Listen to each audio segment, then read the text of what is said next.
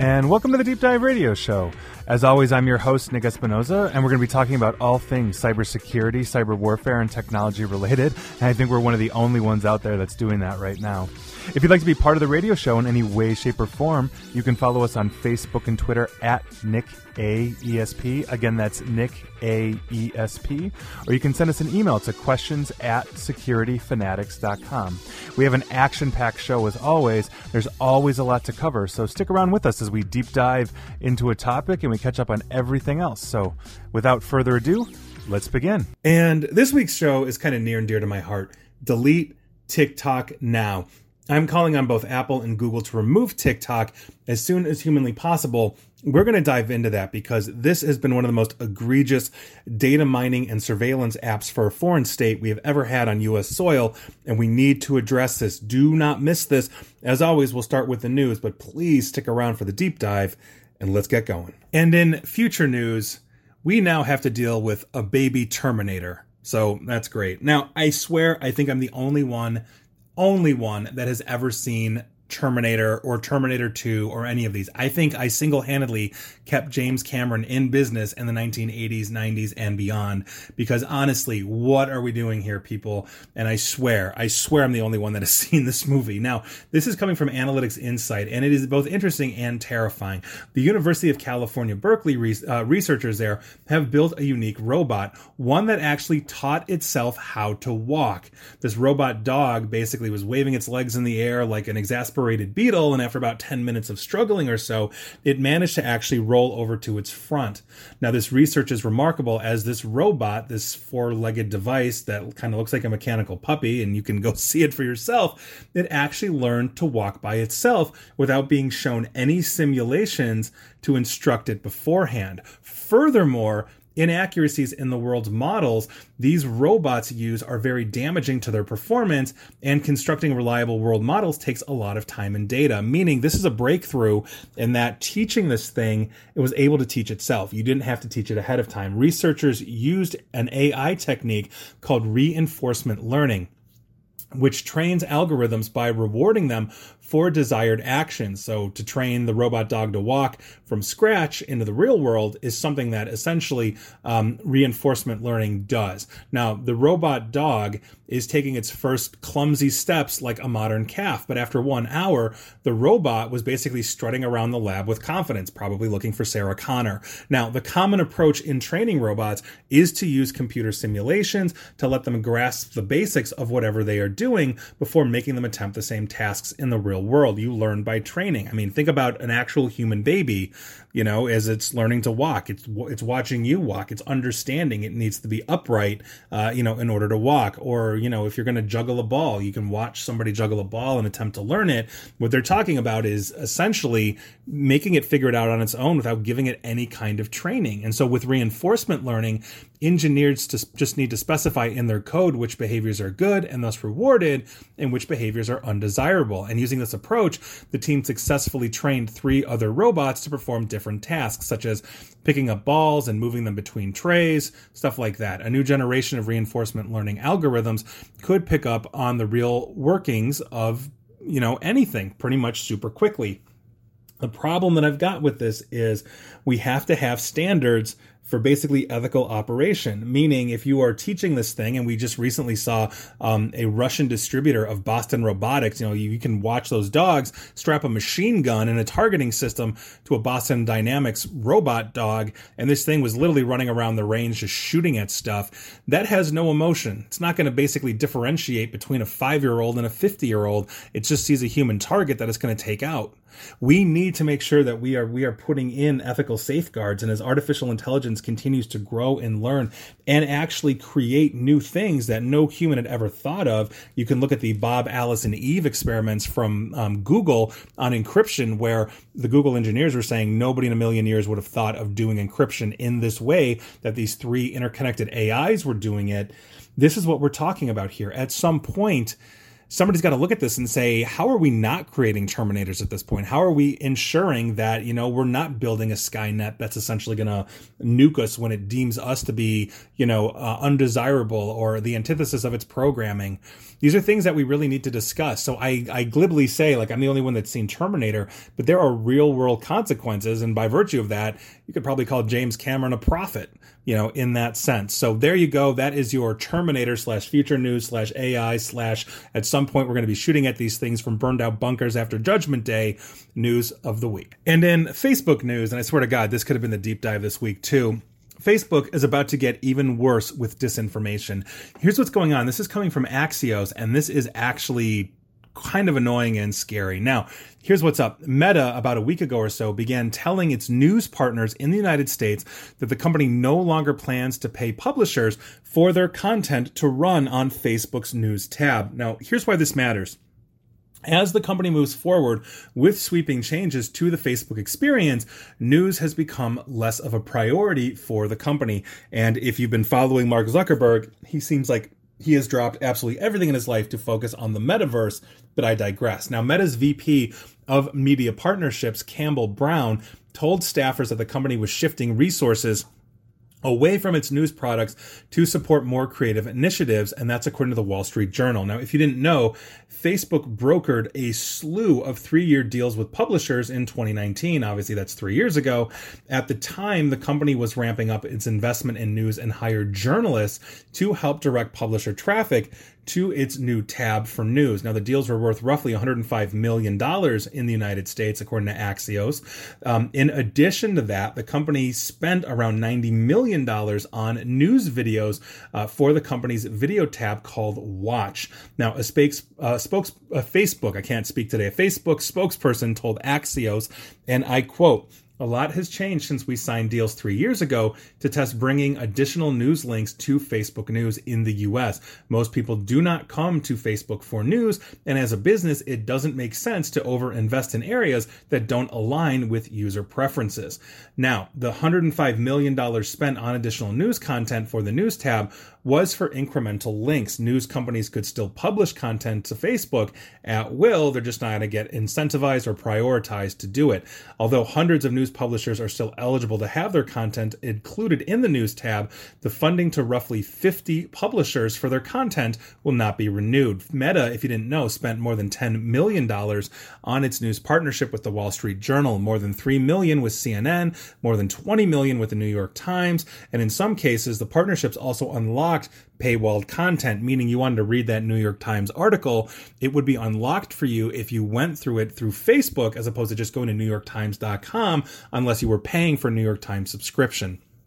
Now, Facebook is already rampant with disinformation, as I've previously reported on that. They also cut funding for staff for their election watchers, which is basically an open invitation for the world's foreign intelligence communities to start slamming the United States with even more disinformation. We saw that absolutely explode in 2016. We saw that rampant in 2018 and 2020 and all of that. Facebook has paid, I think personally, in my opinion, lip service to the entire disinformation campaign, only doing the most cursory things because, quite frankly, they're more about money than anything else. The only counterweight to the onslaught of this, because their whole like, oh, this might be disinformation, click here or see legitimate sources, and then everybody that posted it because of confirmation bias was like, well, screw you, Facebook, I'm not doing that. So the only real counterweight that we had to this onslaught of disinformation was actual legitimate news sources.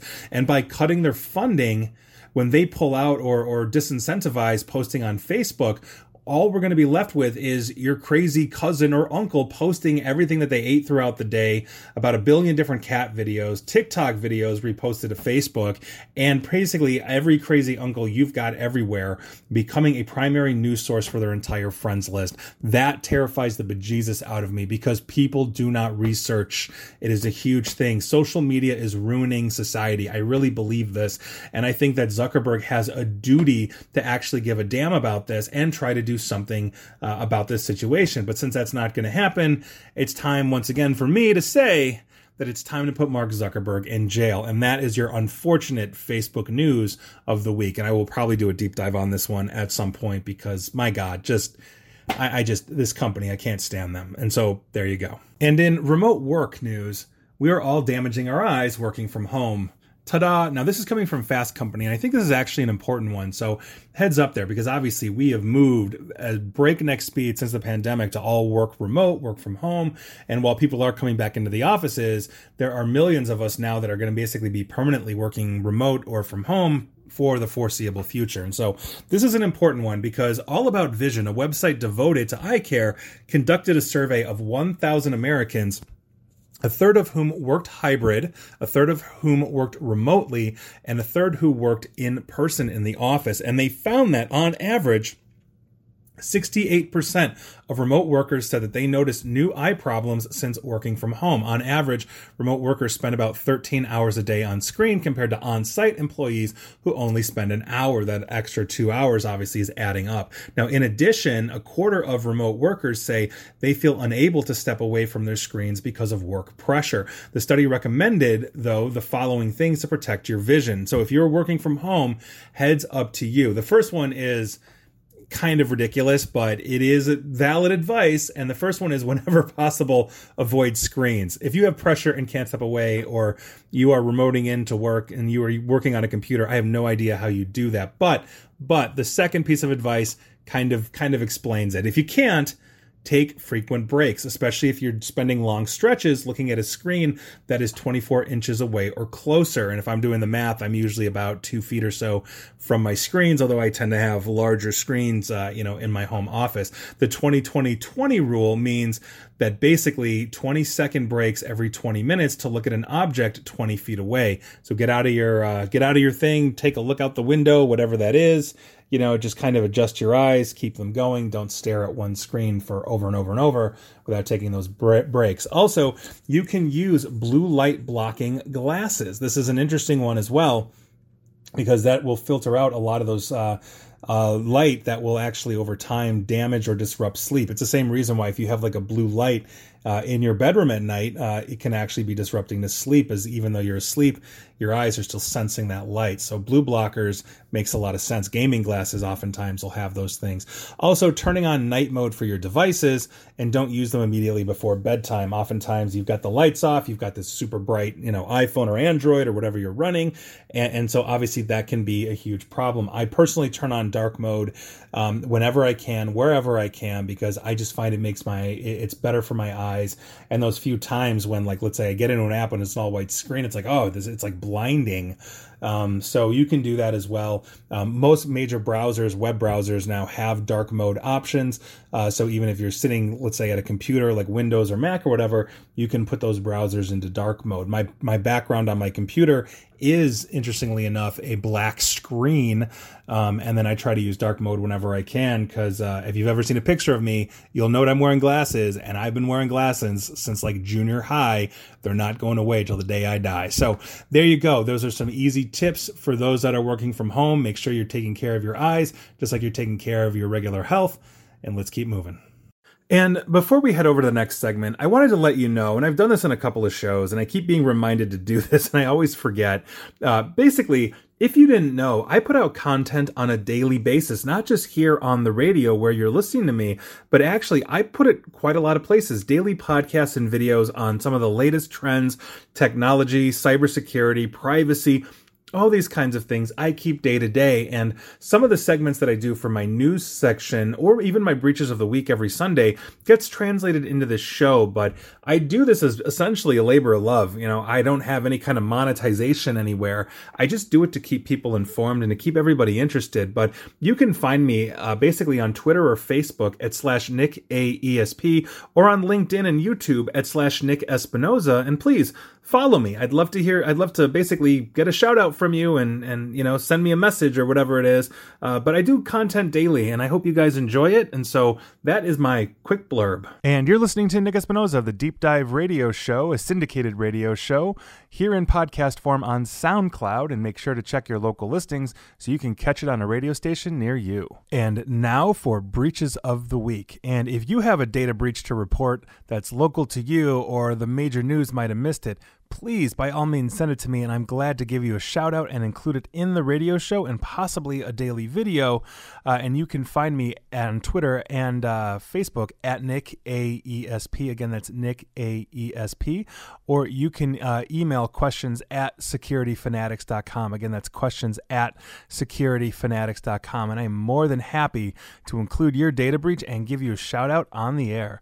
With that, let's begin. And the last couple of weeks in data breaches has just been off the rails. But before we begin, I'd like to thank the following people that sent me a ton of these. And there's a lot of them in the last couple of weeks. So please keep it up and please keep sending those. And so thank you very much to Jay Dance, Barrett Peterson, Paul Hernandez, Steve Bethel, Erica Strando, Sanders Slidner, and Andy Warson. Guys, thank you so very much. Keep it coming. And with that, let's start with T-Mobile, the large carrier here in the United States, because I've got an update on their large breach from last year. T-Mobile has agreed to a settlement totaling $500 million in a class action lawsuit filed by customers after T-Mobile disclosed basically last year, August, that sensitive data had been breached in 2021 due to a cyber attack. Now, in a court filing about a week and a half ago or so, the mobile phone giant said that it would pay $350 million to settle customer claims and then spend $150 million over the next few years to basically improve its cybersecurity protection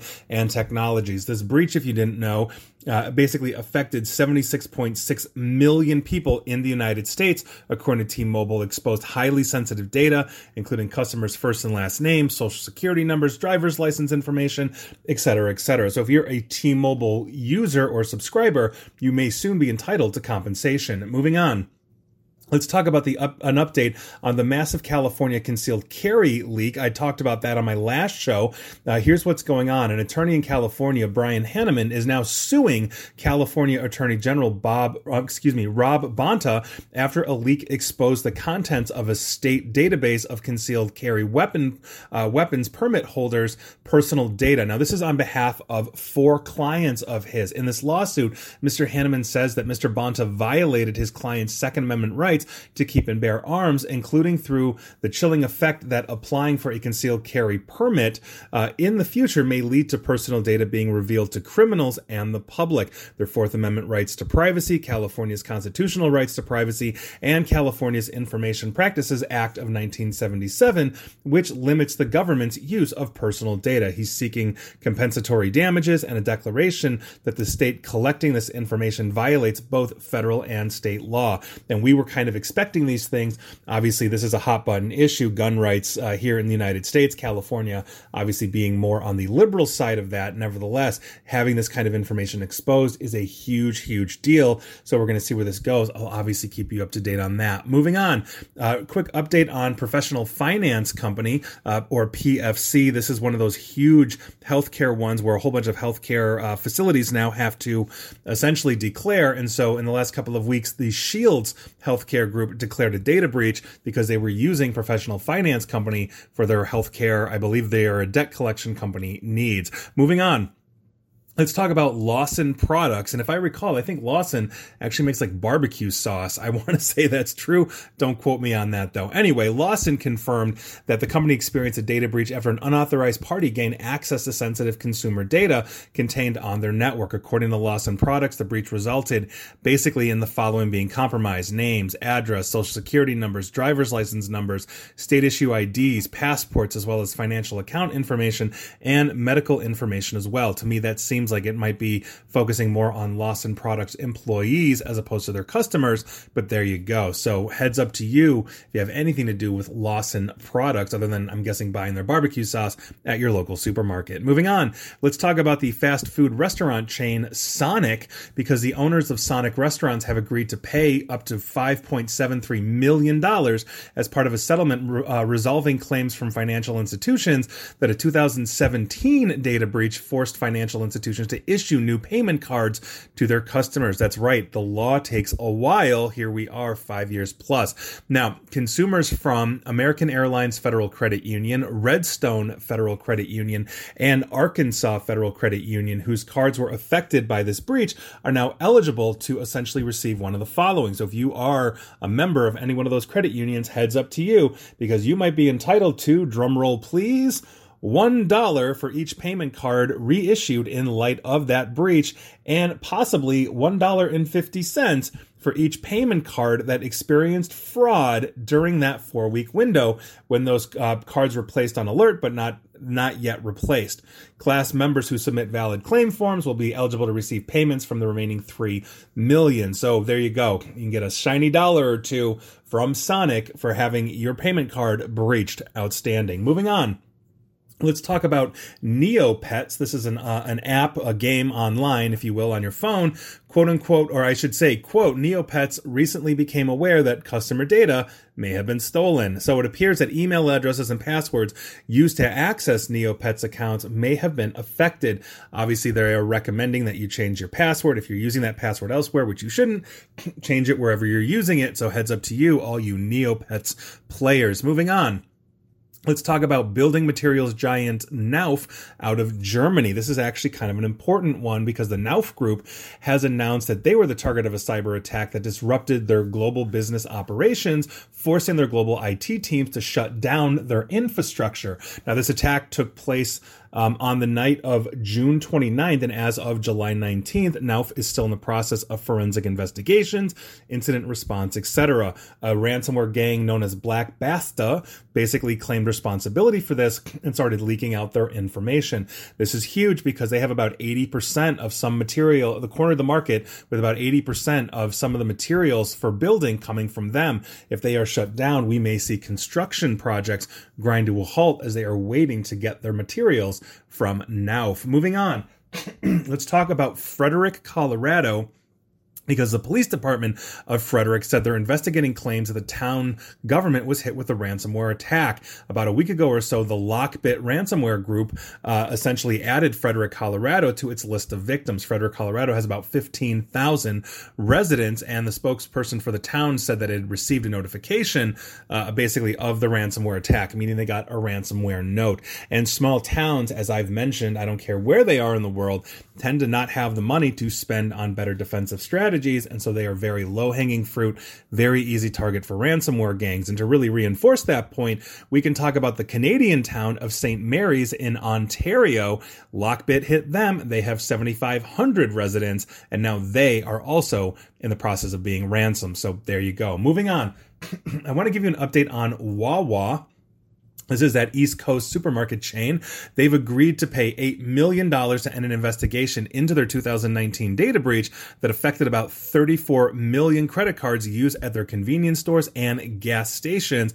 And according to recent statements from two states' attorney co-leading this probe, they are basically settling this, and we're going to talk about distribution of money. So heads up, Wawa customers, if you were affected by that 2019 breach, you may also be entitled to compensation. Hopefully it's more than $1. Moving on, let's talk about Paytm Mall, and this is actually a really interesting one. Troy Hunt, who is the founder of Have I Been Pwned, that's a platform that you can essentially go and punch in your email address and it will tell you what data breaches you're caught into. Anyway, Troy Hunt basically and the platform, they had earlier claimed that a data breach had occurred at Paytm Mall in 2020, but now they've revealed after a chat with Paytm's team that it didn't originate from Paytm, that this was actually fabricated, meaning Paytm does not appear to have been hit, even though the world claimed that they were, and Have I Been Pwned had them as one of those that were. And to quote Troy Hunt's tweet directly, an update on this breach. After loading it into Have I Been Pwned, the head of Paytm's InfoSec team reached out and we had a chat about the authenticity of the data, which they believe did not originate from them. We now collectively believe it's fabricated. Now, Paytm is one of the largest wallet and payment services platforms, and they reportedly suffered a massive breach in 2020. Now, while the company has not accepted that position, they reportedly did receive a ransom demand after that breach. So we don't know what's going on necessarily. Did somebody aggregate a whole bunch of Paytm customer information and put it out as ATM without breaching them? We don't necessarily know, but Have I Been Pwned reversing their decision to have a Paytm be one of those lists of victims with that information. So we're going to see where this goes. That is very interesting. Moving on.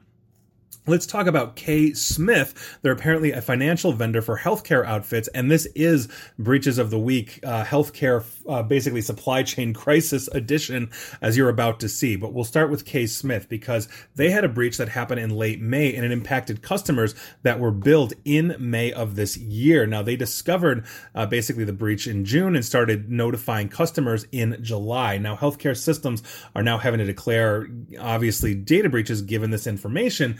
But a lot of them we don't necessarily know what information they've got. However, St. Luke's Health System in Idaho had to declare a breach, and they said that essentially they had patient name, insured name, address, phone number, ID number, date of birth, last 5 digits of Social Security, description of services, amount billed, outstanding balance, payment due, and status of account all hit thanks to K. Smith. St. Luke's in Idaho has 31,573 patients caught up in this. We are probably going to see more declarations thanks to K. Smith's data breach, but we are not done with healthcare data breaches of supply chain. The next one is One Touch Point out of Wisconsin. This is another supply chain breach that's affecting at least 30 healthcare firms. They got hit with ransomware. There's a compromise of personally identifiable information and personal health information, including names, addresses, birth dates, dates of service, description of service, diagnosis codes, information provided as part of health assessments, and member IDs. And for one specific customer, meaning One Health System, Social Security numbers were also compromised. So I'm not sure of these 30 plus healthcare firms out there. There is a list online, but in the interest of time, I can't go through them because we have yet another massive breach. So heads up to you if your local system, healthcare system, uses One Touch Point. You can find that line online. The next one is LifeWorks USA, and this is yet another healthcare supply chain breach because on May 17th of this year, a now former LifeWorks employee emailed spreadsheets containing identifiable information to their personal email address and copied the personal email address of another former LifeWorks employees. That's all it takes, folks. And so now by virtue of that, Blue Cross Blue Shield of Massachusetts began notifying 4,855 patients, as well as Blue Cross Blue Shield of Massachusetts HMO Blue. We will see more by virtue of this probably come on out. With that, let's go on to our next healthcare supply chain breach, and healthcare is always the one that gets hit the hardest, followed by things like construction and government and all those kinds of things, but healthcare is always the worst. Now we're talking about Avamere Holdings in Oregon. Between January 19th and March 17th of this year, an unauthorized individual gained access to the basically infrastructure that they were using. We are talking about 96 senior living and healthcare facilities across the states of Oregon, Washington, Nevada, Utah, Colorado, and Arizona being affected. So if your healthcare facility, your senior living and healthcare facility is part of Avamere Holding in some way, shape, or form, you definitely want to check in. Moving on.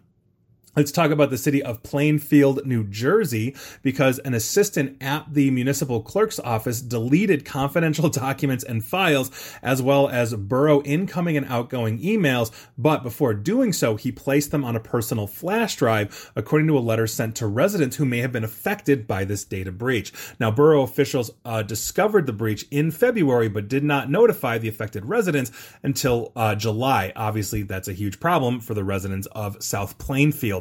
Now, the assistant left the borough's employment on February 18th of this year, and during his 4+ years in his position, he was entrusted with confidential documents. According to the letter, he admitted to destroying birth, marriage, and death certificates, along with driver's license and passport information, which contain highly confidential data, including Social Security numbers. He also deleted, as I mentioned, borough incoming and outgoing emails. And my God, can you think about having to go to the clerk's office in South Plainfield and be like, yeah, I need a copy of my birth certificate or my marriage certificate or something like that. Or, my dad just died. I need his death certificate, and they don't have them. This is the official registry, and they're gone because of an insider threat. I'm guessing a disgruntled employee, because why on earth would he, why else would he do this? That's absolutely insane. So good luck, residents of South Plainfield, New Jersey. If you're listening to this, I hope your records are intact. I also hope you weren't born, married, or had somebody die in South Plainfield. I hope you were somewhere else. Moving on, let's talk about digital marketing platform Wordfly. They're used heavily in the arts community as well as by various sports teams. They were down for at least 17 days as of about late July, like July 27th or so. I'm hoping they're no longer down, but they were down for at least 17 days due to a ransomware attack. And by virtue of that, so far, the Cleveland Museum of Art, the Smithsonian, as well as the Toronto Symphony Orchestra, or TSO in Canada, have declared data breaches. Now, they did not put out essentially what was taken in this data breach, but the TSO, or Toronto Symphony Orchestra, did in their disclosure, and it gives us insight to the level of info at play here. And so according to the TSO, they had names, email addresses, TSO patron IDs, and information about the TSO account or your TSO account. It may also include personal information. Certain patrons have volunteered to the TSO when responding to a survey, such as demographic information and opinions on the TSO. So heads up to you. If you're a patron of the art or various websites where you're giving information up to sports teams or the arts community, you may be caught up in wordfly. Hopefully they're back on their feet now. Moving on, let's talk about the quote-unquote secure messaging app, Just Talk. The Just Talk messaging app has just been found to store messages that it's sent by its users in an unencrypted state after these messages were leaked. In a report by TechCrunch with help from security researcher Anurag Sen, claims that the company behind Just Talk they claim that their app was end-to-end encrypted, and that essentially was proven false. Meaning, Just Talk was saying, "Oh, everything's encrypted."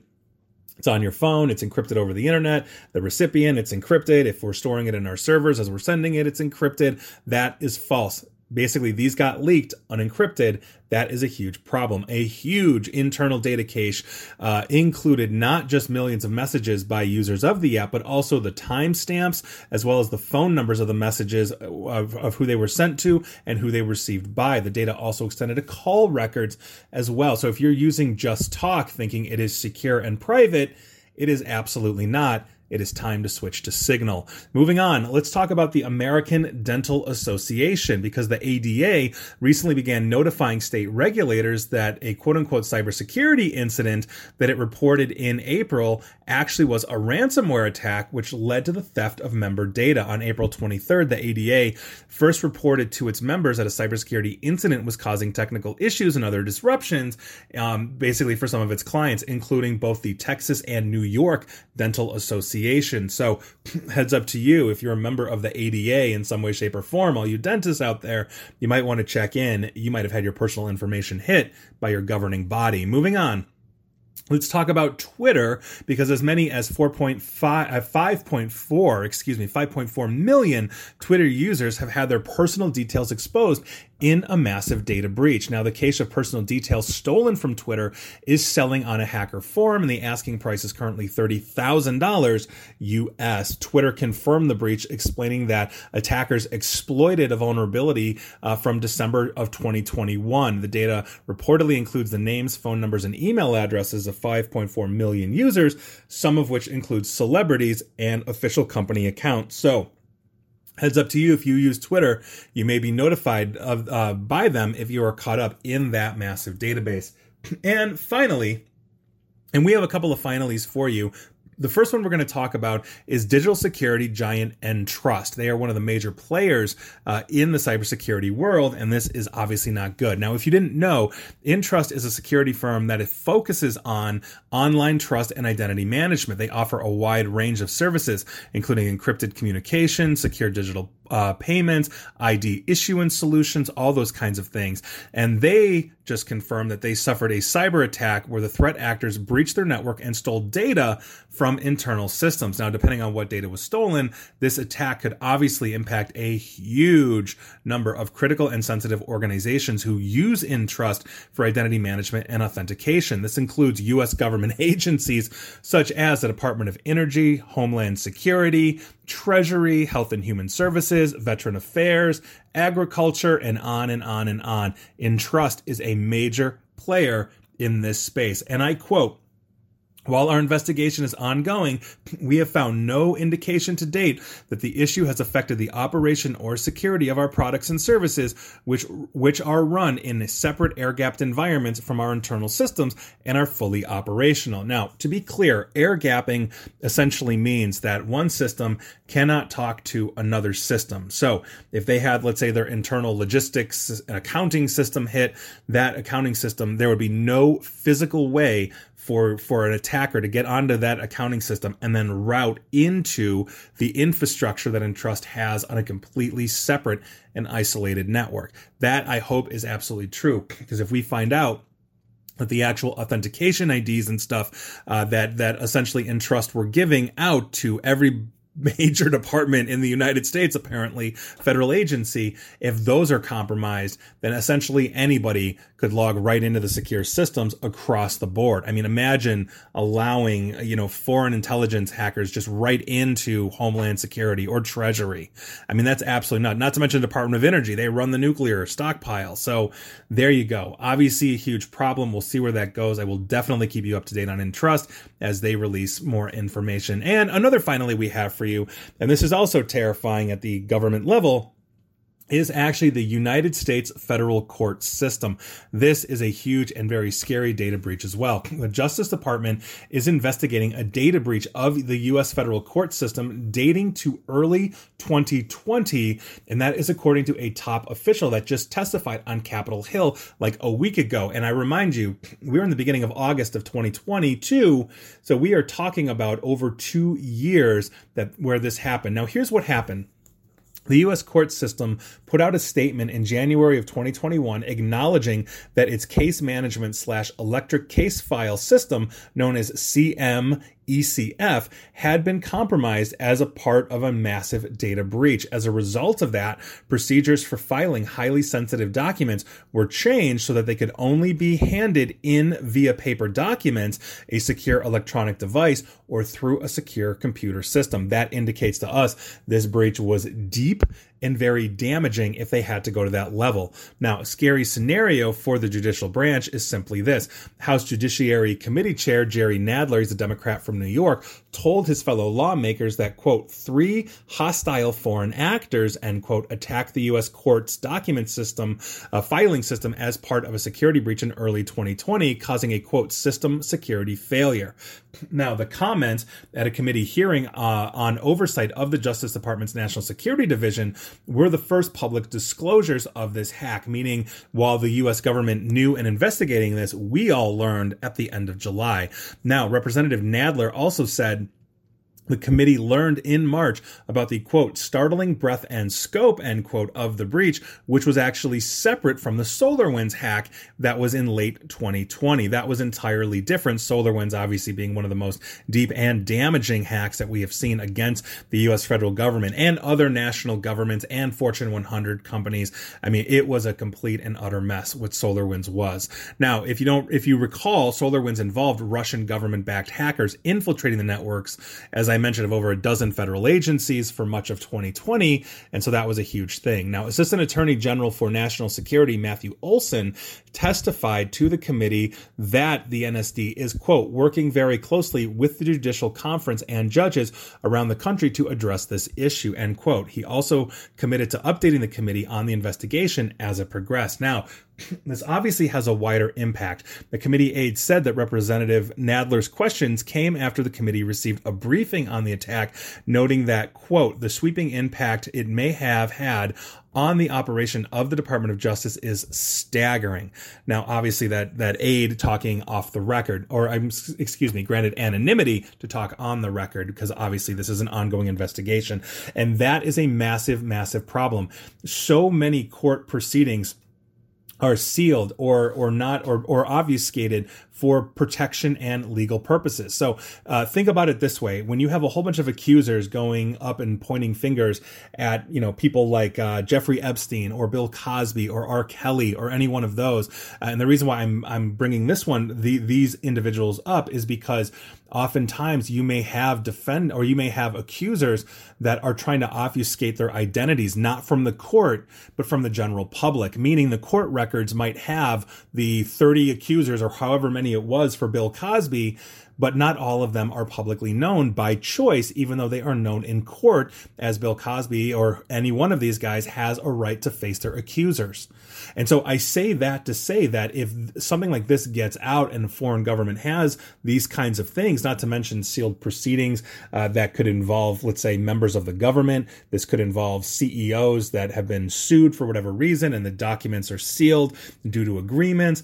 If that stuff gets out, it is potentially damaging to the fabric of the legal system here in the United States. That is a terrifying prospect. And so by virtue of that, that is the last thing I'm talking about in Breaches of the Week. I do want you to sleep at night. There's no going Amish on my watch, but we have to make sure that as we are using technology, we are marrying it with cybersecurity. And if you're here in the United States, we're just going to say you're affected. So there you go. Those were your Breaches of the Week. Make sure you're staying secure out there. And you're listening to Nick Espinosa of the Deep Dive Radio Show, a syndicated radio show here in podcast form on SoundCloud. And make sure to check your local listings so you can catch it on a radio station near you. And now for the Deep Dive segment, where we take a closer and deeper look at a cybersecurity, cyber warfare, or technology issue around us. And if you have any suggestions for a deep dive segment or something you'd like me to dive into, you can once again find me on Facebook and Twitter at Nick AESP. Again, that's Nick AESP. Or you can send an email to questions@securityfanatics.com. That's questions@securityfanatics.com. I am more than happy to take a look at it. And if it meets our standards, we are more than happy to do a deep dive on it. So let's begin. And this week's deep dive is actually near and dear to my heart, as I have been talking about this app for 4+ years, and that is TikTok. And we all need to delete TikTok right now. I am literally, as I mentioned in my opening, calling on both Apple and Google to remove TikTok as soon as humanly possible and to open an investigation about just how bad this is. And like I said, I've been warning about TikTok since literally TikTok was originally Musical.ly, and then became TikTok. And we've known since the start that this company had deep ties to the Chinese government. It's a surveillance app. I reported on that 2+ years ago. Some new information, though, has come to light that confirms quite a bit of what we have known. But before I basically dive into that, I want to go through all of the problems we have seen over the years with this platform, which is why both Apple and Google should kill it from their platforms. They should have done this years ago, to be perfectly honest. And also, I really want to explain why anyone here in the United States and in other countries should remove it from their phones as soon as possible. Now, to start, ByteDance, the company that owns TikTok, is out of Beijing, China. And basically in 2017, they bought Musical.ly, which was a US-based app, which focused very heavily on lip syncing to music and was insanely popular with teens and tweens at that time here in the United States. Now, by virtue of owning this gave ByteDance instant access to the up-and-coming generations here in the United States, as well as around the globe. And in 2018, Musical.ly was rebranded and reborn as TikTok. Now, ByteDance at that time tried to obfuscate its ties to China. They really weren't trying to make this known. TikTok was incorporated in the Cayman Islands, even though it's owned by ByteDance out of Beijing. And they also hired a US-based CEO, Kevin Mayer, to helm this to basically make it look like an American company. But it is anything but, as you're about to find out. Now, one of the issues that TikTok inherited from Musical.ly was that it had an unfortunate and unhealthy population of child predators. Younger teens were doing rather risque things on the platform, so naturally, that's where the predators went as well. This issue, though, or I should say the issue, though, is that TikTok seemed to basically be connecting these adults, mostly males, to these underage girls and boys by suggesting that they should connect to the platform and be like a friend or a connection or whatever TikTok calls it.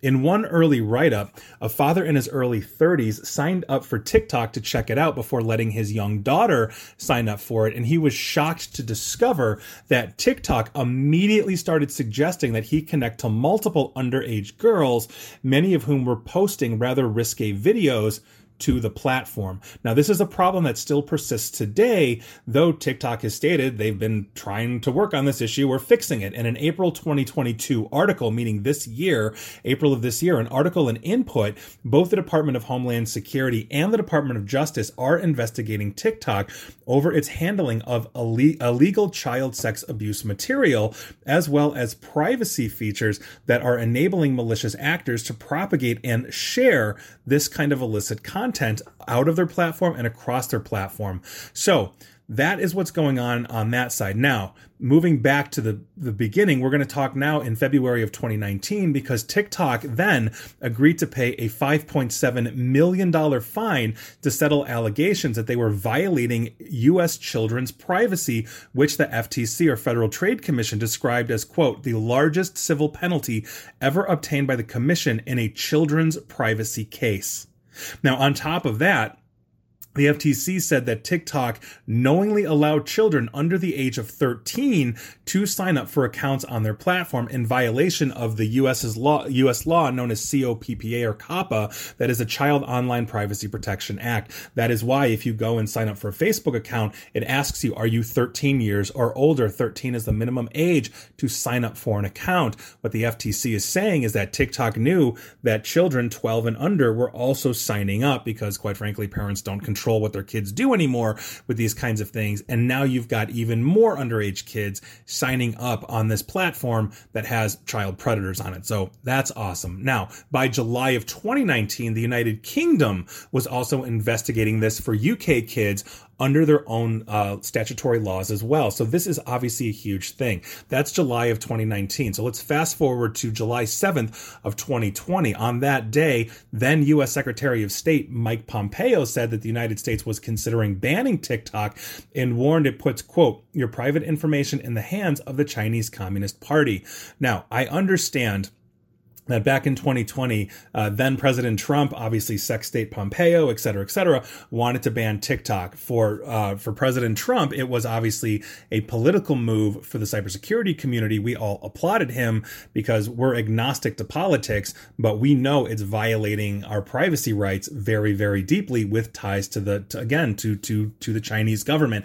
And we've got evidence of that. We're going to keep going here because on July 10th, a few days after Secretary of State Mike Pompeo said that, the Democratic National Committee, or DNC, this is the Democrat side of the aisle, cautioned their staffers about actually using it, meaning we don't want DNC staffers with TikTok on their phone coming into our buildings, and now suddenly they can basically, the Chinese government can potentially start analyzing our network or using it as a hacking device, those kinds of things.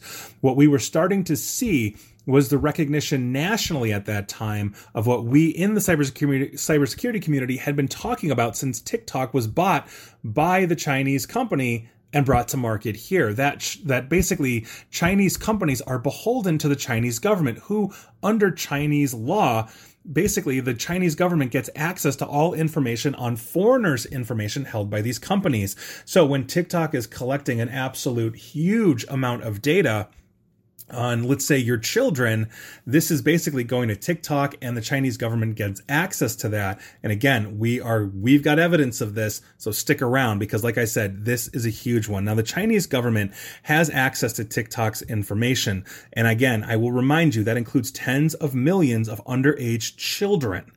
And it gets verifiably worse because in 2020, a cybersecurity researcher reverse engineered TikTok, and what he published on a Reddit post was startling. He claimed that he has a strong understanding of how the app works, and he stated that it was a data collection service thinly disguised as a social media platform. The app tracks users' phone hardware. That means it tracks CPU type, hardware IDs, memory usage, disk space, etc. It also tracks the apps that you have installed. In addition to all of this, everything network related, like IP addresses, MAC addresses, wireless access points, etc., are all monitored thanks to the TikTok app. It's monitored through the TikTok app. It also tracks if your phone is jailbroken or rooted, meaning if you have an iPhone and you've gotten around all of the security controls that Apple has put into place, it can see that as well. Now, some variants of the app also had GPS pinging enabled, meaning the app was sending the user's live location to TikTok every 30 seconds. That option was also auto-enabled if the user added locations to their posts, meaning you've got that video or that you're doing and you're in, I don't know, Los Angeles, you've just tagged yourself in LA, now you've just turned that on for absolutely everything. The app also set up a local proxy server on devices for quote-unquote transcoding media, but basically this was obviously a way to steal user information. The app leaked user email addresses, secondary emails used for password recovery, users' real names and birth dates, and all of that. I mean, it's an insane amount of data. But this gets actually worse. Basically, what happened was a TikTok US-based executive testified in front of Congress that Chinese-based employees, meaning AKA Chinese nationals working for TikTok, did not have access to the US-based side of the app. That ended up being an absolute lie thanks to a whistleblower, because according to leaked audio, for more than 80 internal TikTok meetings, Chinese-based employees and China nationals of ByteDance were repeatedly accessing non-public data about U.S. TikTok users. The recordings, which were reviewed by BuzzFeed News, who broke the story, contain 14 statements from 9 different TikTok employees indicating that engineers in China had access to U.S. data between September of 2021 and January of 2022 at the very least. And that is just when those meetings were from. They've had, I would put money on it that they've had access from day one and still have access now. And if we had leaked recordings going back to 2018 through July or August of 2022, I promise you, they would also indicate exactly what this is. Now, despite TikTok's executive, as I mentioned, sworn testimony in October 2021 that a, quote, world-renowned US-based security team, end quote, decides who gets access to this data, 9 statements by 8 different employees describe situations where U.S. employees had to turn to their colleagues in China to determine how U.S. data was flowing. U.S. staff did not have permission or knowledge of how to access the data on their own, according to these recordings that BuzzFeed broke. Quote, everything is seen in China, end quote, according to a member of TikTok's Trust and Security Department in a September 2021 meeting. In another September meeting, a director referred to one Beijing-based engineer as a quote-unquote master admin who, quote, has access to everything. While many employees introduced themselves by name and title for the record, BuzzFeed News did not name any of them to protect their privacy. So basically, this was confirmed by U.S. employees on the record to BuzzFeed News. Now, on top of this, it gets even worse, because we now have independent confirmation basically from that original researcher. Remember, I talked about how they deconstructed, were sending your data to God knows where. Now all of that has been confirmed by a legitimate cybersecurity research team. And that's not to say that the original researcher wasn't legitimate, but now he has backup to his claims in a major way. So here's the latest from July of 2022. The Australian and US cybersecurity firm Internet 2.0 analyzed the source code for TikTok's Android app. And iPhone people, you are not off the hook here, and we'll get to that. But basically, when they analyzed the Android app, they found out that this is what the TikTok app was doing. It is collecting the phone's IMEI number, which is basically a specific number that identifies each phone. If you are listening to me and you have a cell phone, I don't care what kind of cell phone is it, you have an IMEI number that is unique to you and your phone, and only your phone on the planet, meaning my IMEI and everybody else listening to this has a different IMEI number. TikTok is grabbing a copy of that and identifying you by your direct IMEI number. It also is checking the user's location at least once each hour. Not 30 seconds like the original one claimed, but it is turning on and it is checking your actual location. It is maintaining constant access to your calendar and your contacts. It can access other apps on your phone. It knows what apps are installed on your phone. It connects to servers globally, including in China. This is obviously on a report coming from Australia. The US-based side TikTok claims, oh, well, we are only going to servers here in the United States based out of Oracle data centers, and we're also replicating that to Singapore. But that doesn't mean that they can't have back-end access to that. All we see is what leaves our phone and where it goes. But if they're connecting to the data center on the back end from China, we would never know that in a million years. Now, on top of this, the Apple version, so iPhone users, you are not off the hook. Your app is connecting to a server in China that is run by a Chinese security company known as Guichu Baishan Cloud Technology for God knows why. Zero reason as to why that's doing it. So in a nutshell, it would appear that TikTok has been lying, and it is very easy to see how this could be used as a surveillance app for literally the largest authoritarian surveillance state in the world. Now, TikTok fans and younger generations aren't going to stop using TikTok. They're probably not listening to this radio broadcast. They're not reading news articles on stuff like this. But I think it's time that we, as the adults in the room, parent for a bit for the sake of our future generations and say no to foreign surveillance apps like TikTok. One of the commissioners of the FCC also recently came out demanding that Apple and Google explain why they have not removed TikTok. And quite frankly, yes, I completely agree. And finally, I would like to address one more item here, because anytime I post or talk about TikTok, I always get one person out there that will inevitably say, or they just see the headline on the video, screenshot of, well, sure, but Facebook and Google data mine us to death as well. So what's the big deal? They're all doing it. No, not like this. And let me break it down for you quickly and explain the core difference here. First things first, Facebook and Google do indeed data mine us, but the big difference is that these are companies based in the United States, which means that we as U.S. citizens have recourse under our law to sue them or legally challenge them. We can submit complaints to the FTC, the SEC, data privacy law standards in California for CCPA, or Illinois for BIPA, or New York for SHIELD, and on and on and on. We can't do that with TikTok.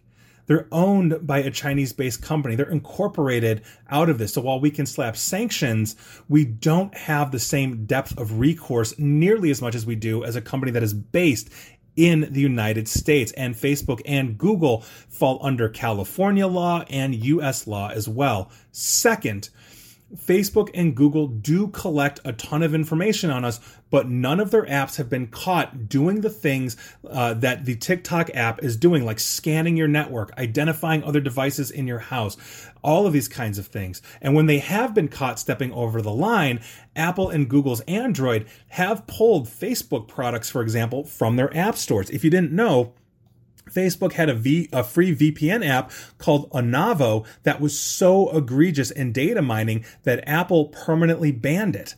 They pulled it and said this is violating iPhone users' privacy to the nth degree, and they killed it. So understand that is basically the core key differences here, is that while they are doing these things, and Google is no slouch on data mining either, if it's free to you, you're the product. We are literally talking about giving over videos of risque and stupid things that children are doing to a foreign surveillance authoritarian state. We don't have that problem with Facebook or Google. And so you're also, for the record, listening to the guy who did a video a few years back called "It's Time to Put Mark Zuckerberg in Jail." So please understand that no one here, not Facebook or Google, gets a free pass from me, but this is different. TikTok takes this to a whole new level, and that should terrify all of us in terms of the privacy violations that app is doing to your phone right now. And with that, you can't say you haven't been told. If you have listened to this from beginning to end and you still want to use the TikTok app, more power to you. But understand the concerns here. Understand that when that 13-year-old kid, your son or daughter, is putting out stupid things, and we know 13-year-olds are stupid people. We've all been 13. We know this. When they decide to run for Congress in 20 years, guess who has a copy of that video? When they try to run a major corporation or get some kind of high profile, guess who has their damning information? Guess who's mapped all of this out? A foreign government that is currently threatening to invade one of our allies. That should terrify all of us, and that is your deep dive of the week. And thank you so much for tuning in this week. It was another fun show, and I think we covered a lot of really good stuff, and I hope you guys enjoyed it as much as I did. It was a really good time, and I hope you keep tuning in. Thank you very much for listening to the Deep Dive Radio Show here with Nick Espinoza. And if you have any comments, suggestions, questions, absolutely anything, once again, you can find me on Facebook and Twitter at NickAESP. Again, that's NickAESP. And you can always send an email to questions@securityfanatics.com. Don't be shy. I love the feedback. We've been having a great time with the show. And as always, stay safe and stay online, everyone. Thanks for listening.